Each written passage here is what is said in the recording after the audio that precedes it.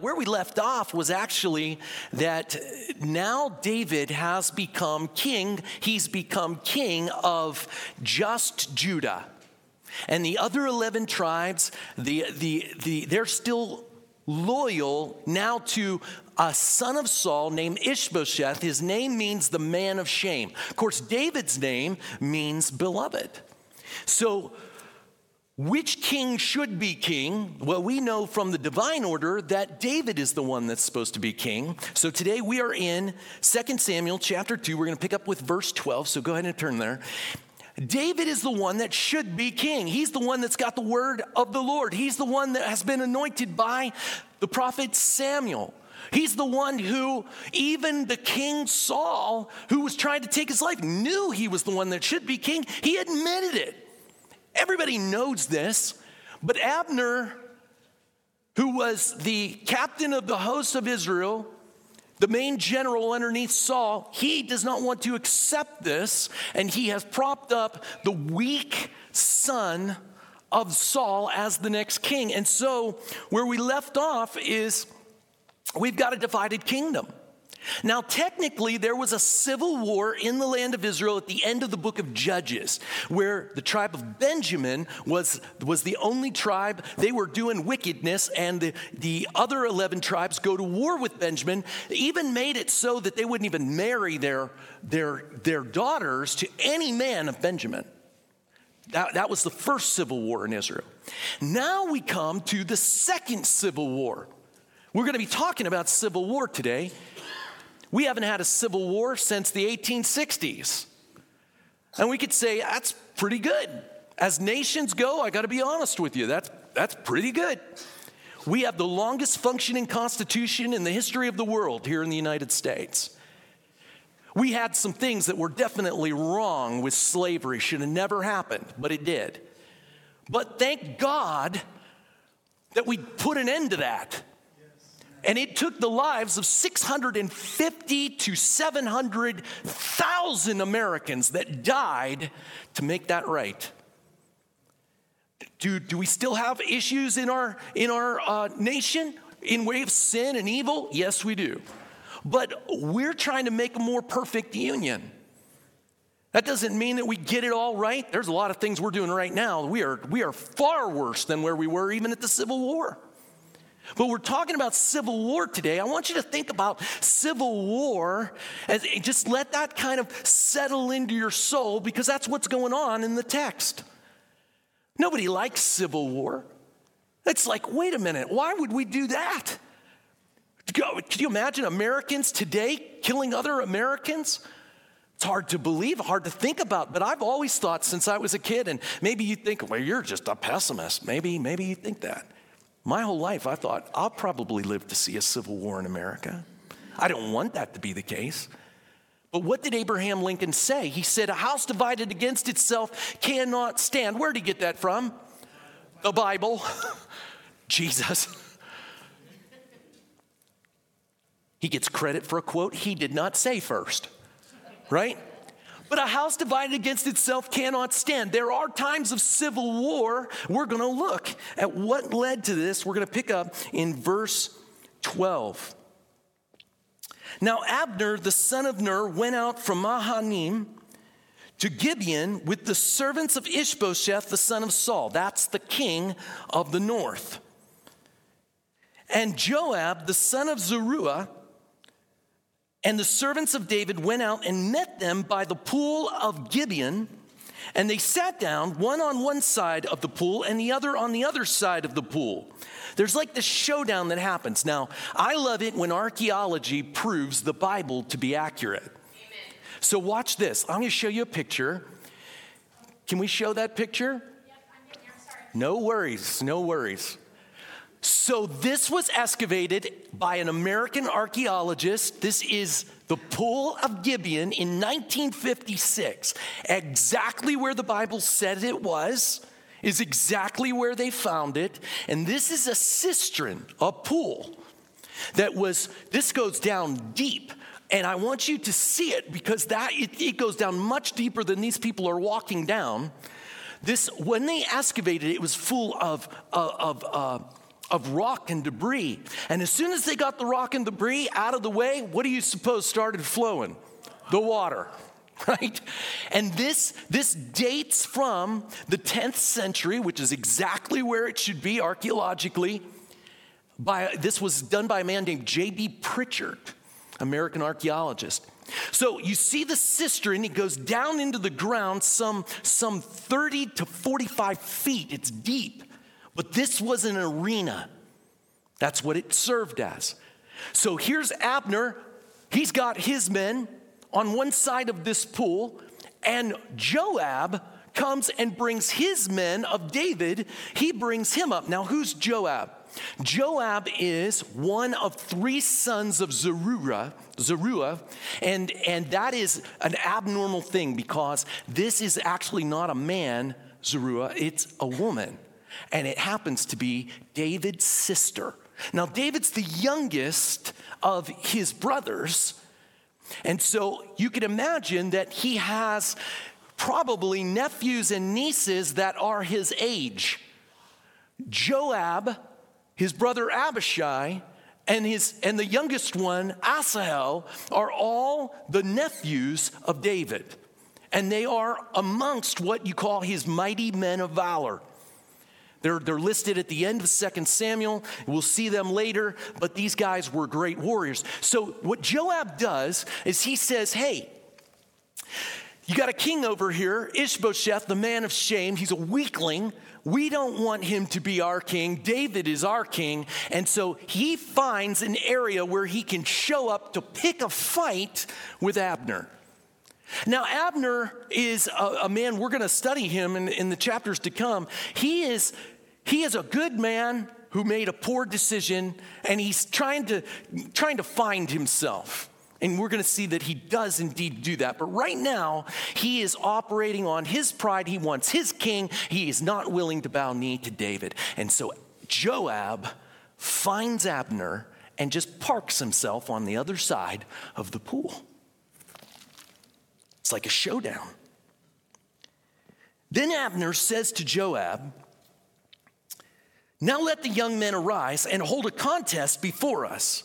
And Joab says, let them arise. Or in other portions of scripture, it says, now let's do it.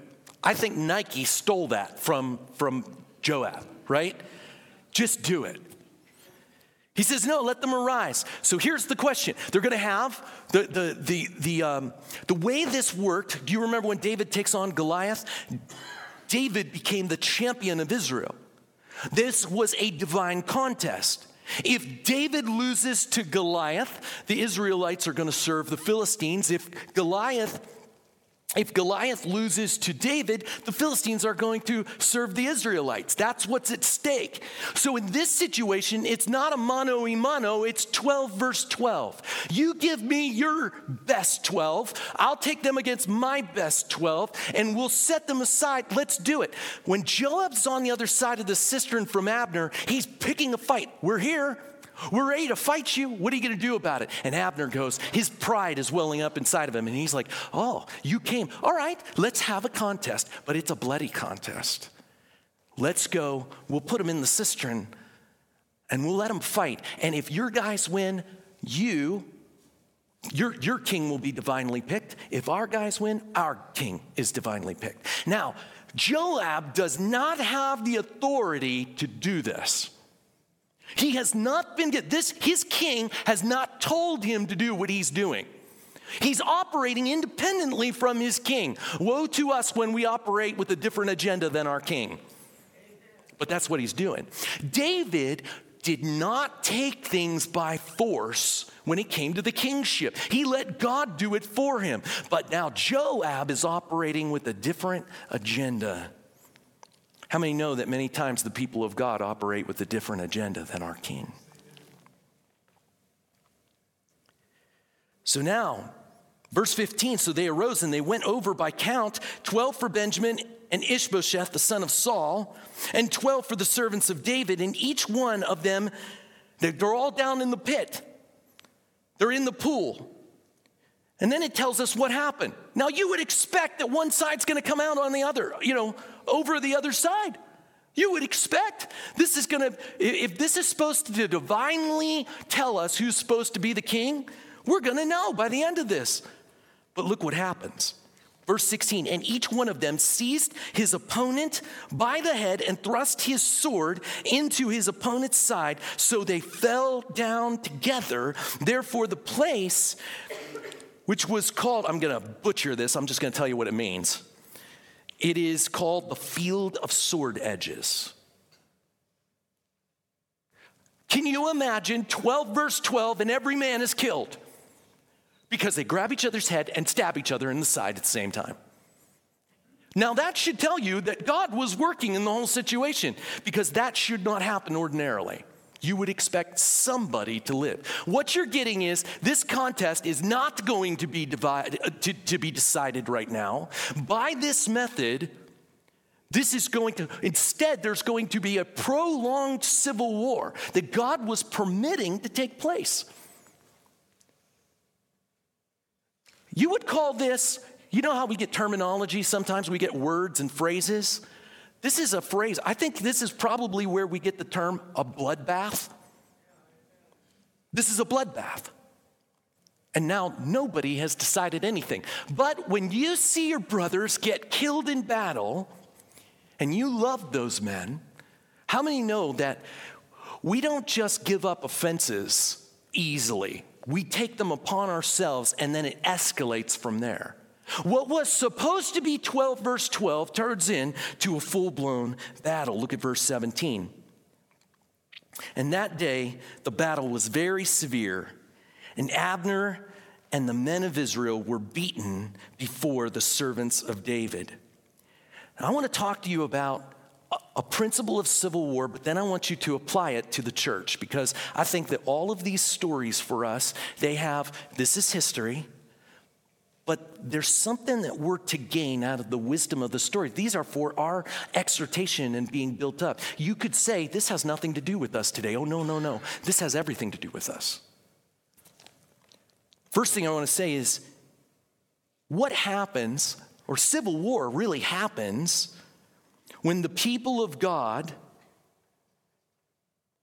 when they forget who their real enemy is. Why are brothers killing brothers? Why aren't they focused on the Philistines? Why aren't they focused on the Jebusites? Why aren't they getting rid of the occupying forces? No, instead they're going to fight amongst themselves. These are God's chosen people fighting against themselves.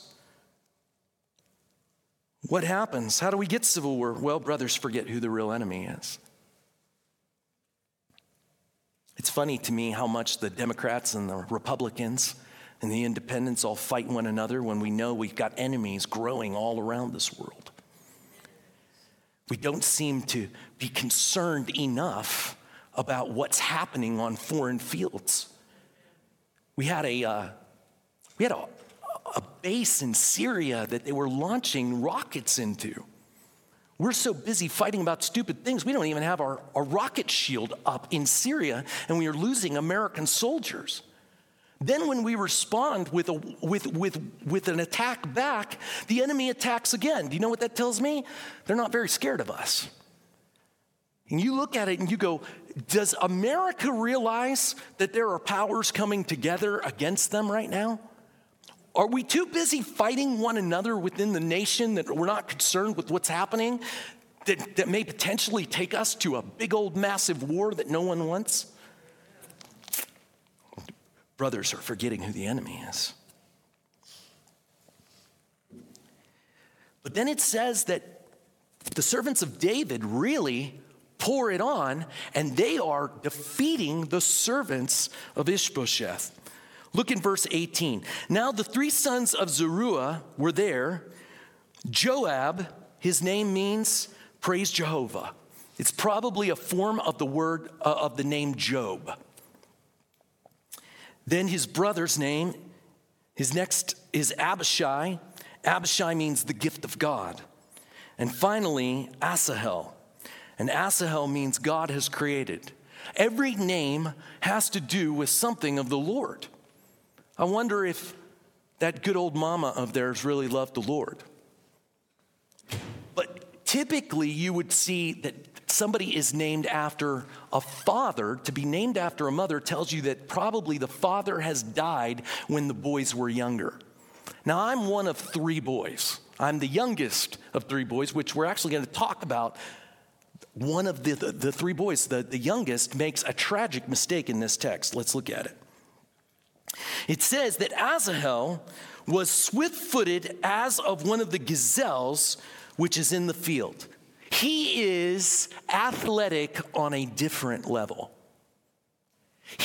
Josephus writes a term about him. He's talking in hyperbole, but what he said is this guy was faster than a horse. Now, do I really think he was faster than a horse? No, but that he's on a different level of fast.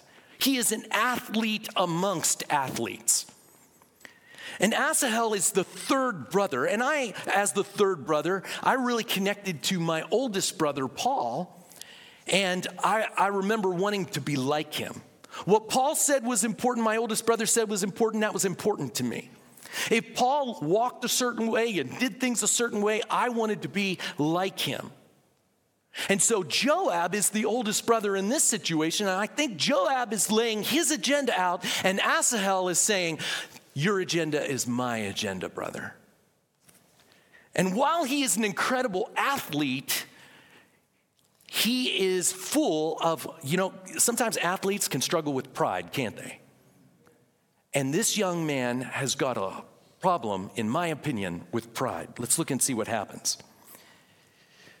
So as they were sitting across from the pool, now it's gone in a way that's not good for Abner and the servants of Ishbosheth, the north. So they start running. And now they're being pursued by David's men across the line. And so they're on the offensive. And who is running but old Abner? He's running. And Asahel pursued Abner and did not turn to the right or to the left from following after Abner. And Abner looked behind him and he said, "Is that you, Asahel?" And he answered, "It's I." So here's the general who's running away, and he's got this fleet-footed athlete young man on his tail. And he's trying to get away from him, but he can't. And the kid will not give up the pursuit. He just won't stop. He's relentless. Why? Because to kill a general is a big deal. He's going to get his armor, he's going to get his shield, he's going to get his weapons, and he's going to have renown. You were the man who killed Abner, the great general.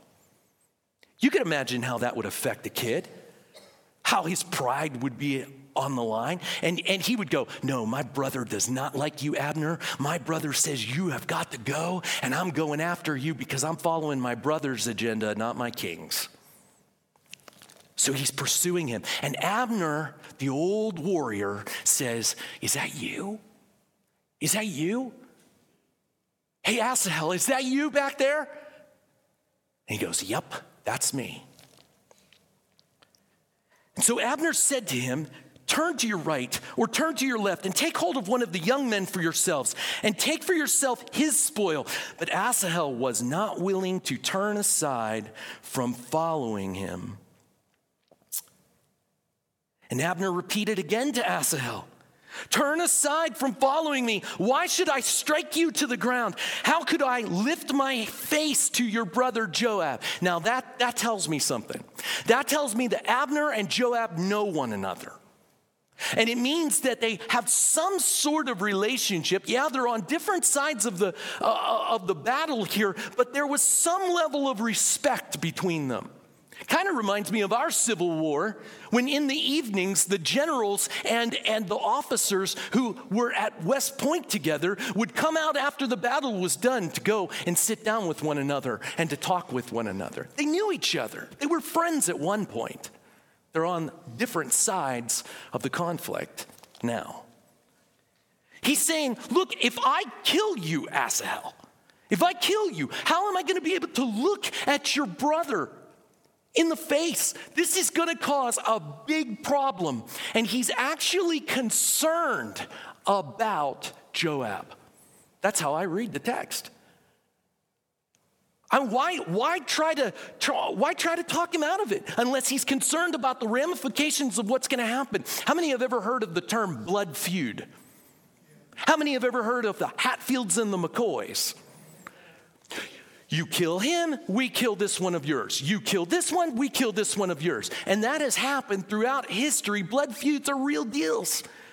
When you look at the Catholics versus the Protestants in Ireland, you bomb one, we bomb another. Kill, kill, kill, kill. And Abner has the presence of mind to say, we should not do this. Asahel, quit chasing me. I care about your brother. But he won't do it. He repeatedly asks him. However, verse 23, however, he refused to turn aside, and therefore, well, let me illustrate this.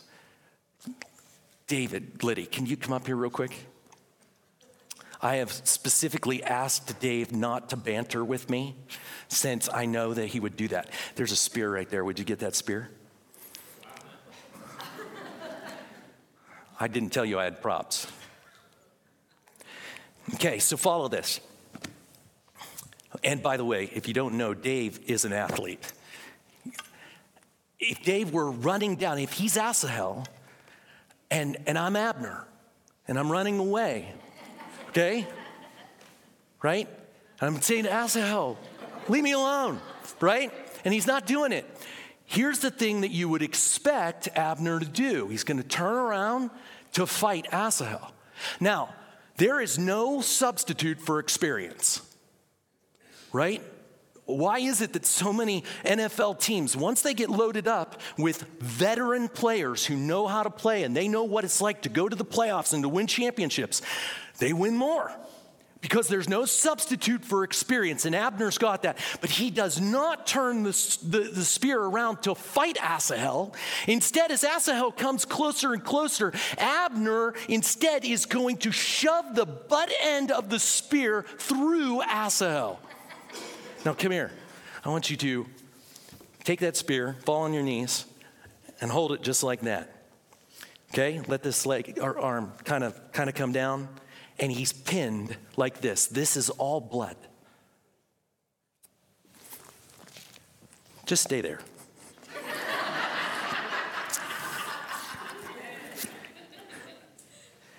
Verse 23, therefore he refused to turn aside, but Abner therefore struck him in the belly with the butt end of the spear, and the spear came out at the back, and he fell there and died on that spot.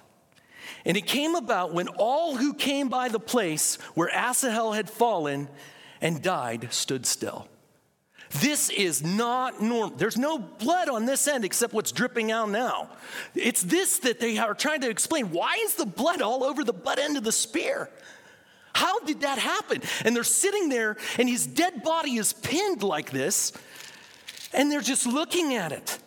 They're standing still going, what happened here? And eventually, two older brothers have to come and see their brother. But Joab and Abishai, they came by. They stood still. They looked at this situation. They knew whose spear it was. It was Abner's.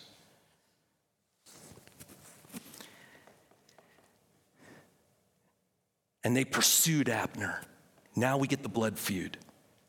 And when the sun was going down, they came to the hill of Ammah, which is in front of Giah, by the way of the wilderness of Gibeon. And the sons of Benjamin gathered together behind Abner and became one band, and they stood on top of the certain hill. Thank you, Dave. Let's give it up for Dave. Thank you very much. You put that down. So now battle lines are drawn. Are these brothers going to let this go? No. This is an offense.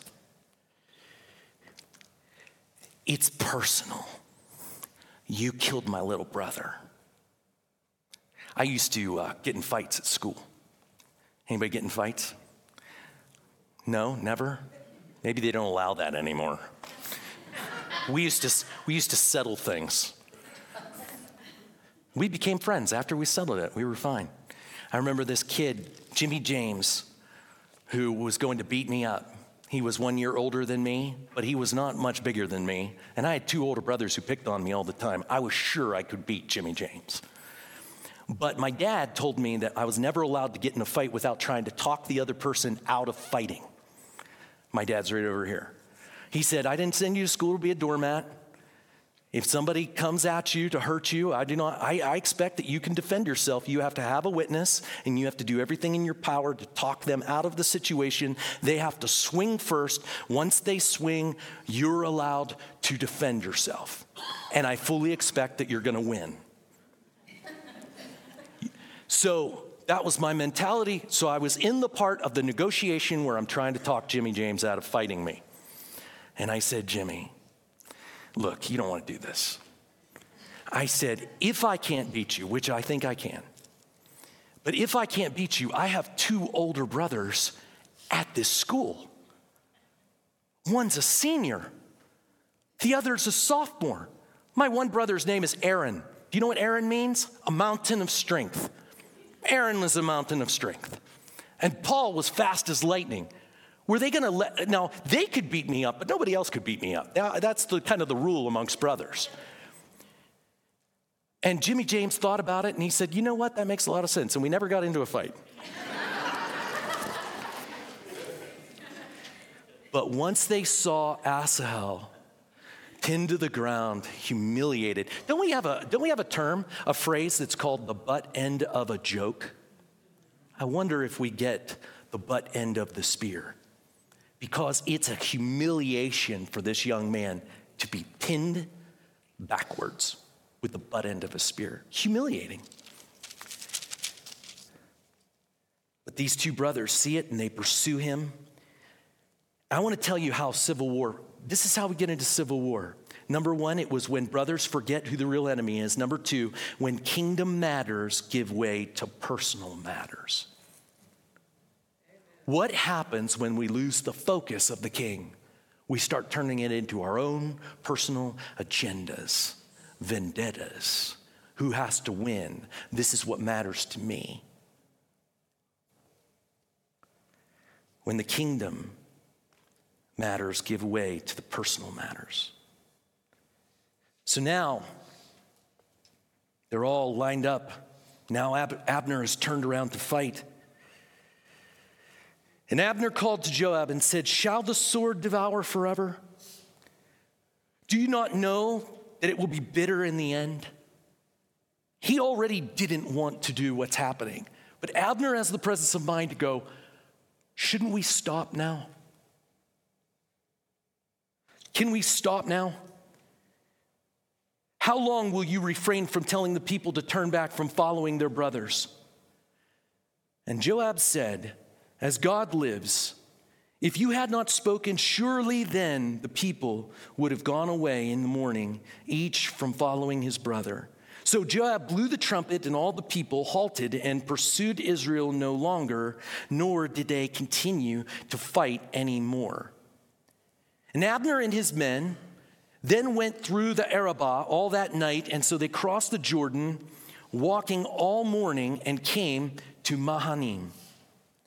And Joab returned from following Abner, and then when he had gathered all the people together, 19 of David's servants beside Asahel were missing. But the servants of David had struck down many on Benjamin and Abner's men, so that 360 of them died. That is a massive discrepancy between those that died on David's side and those that die on Ishbosheth or Abner's side. You would look at that and you would go, only God could seem to do something like that. Until you, folks, I'll tell you, if you haven't read David's Mighty Men, these men are amazing. You got one guy who kills 900 men with a spear. Like stories, like we look at them and we go, these are bad men. David had some very tough men on his side, and they were wiping out the other side. So you say, well, was it over after that? Couldn't the Civil War just end at that point? Well, we have civil war when we can't and we won't forgive one another. At a certain point, it's not, hey, I know you lost your brother and I know you guys lost 20 men. We lost 360 men. Can you forgive us and can we forgive you and just go our separate ways? No, because there's a vendetta in our heart. Revenge builds up inside of us.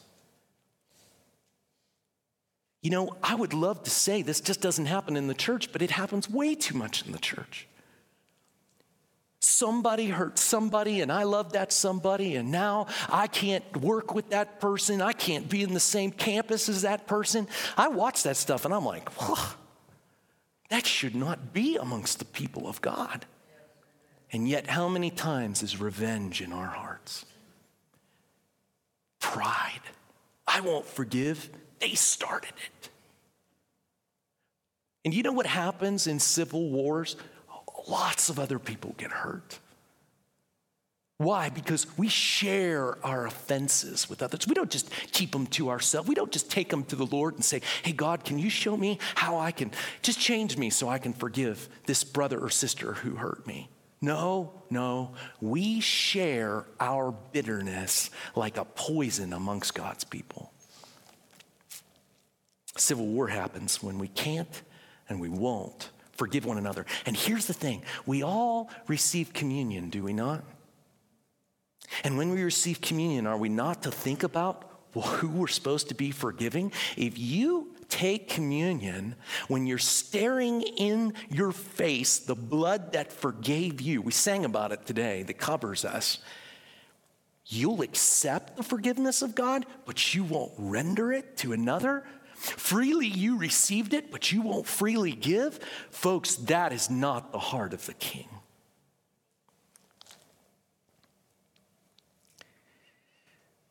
Oh, lots of people now are dead.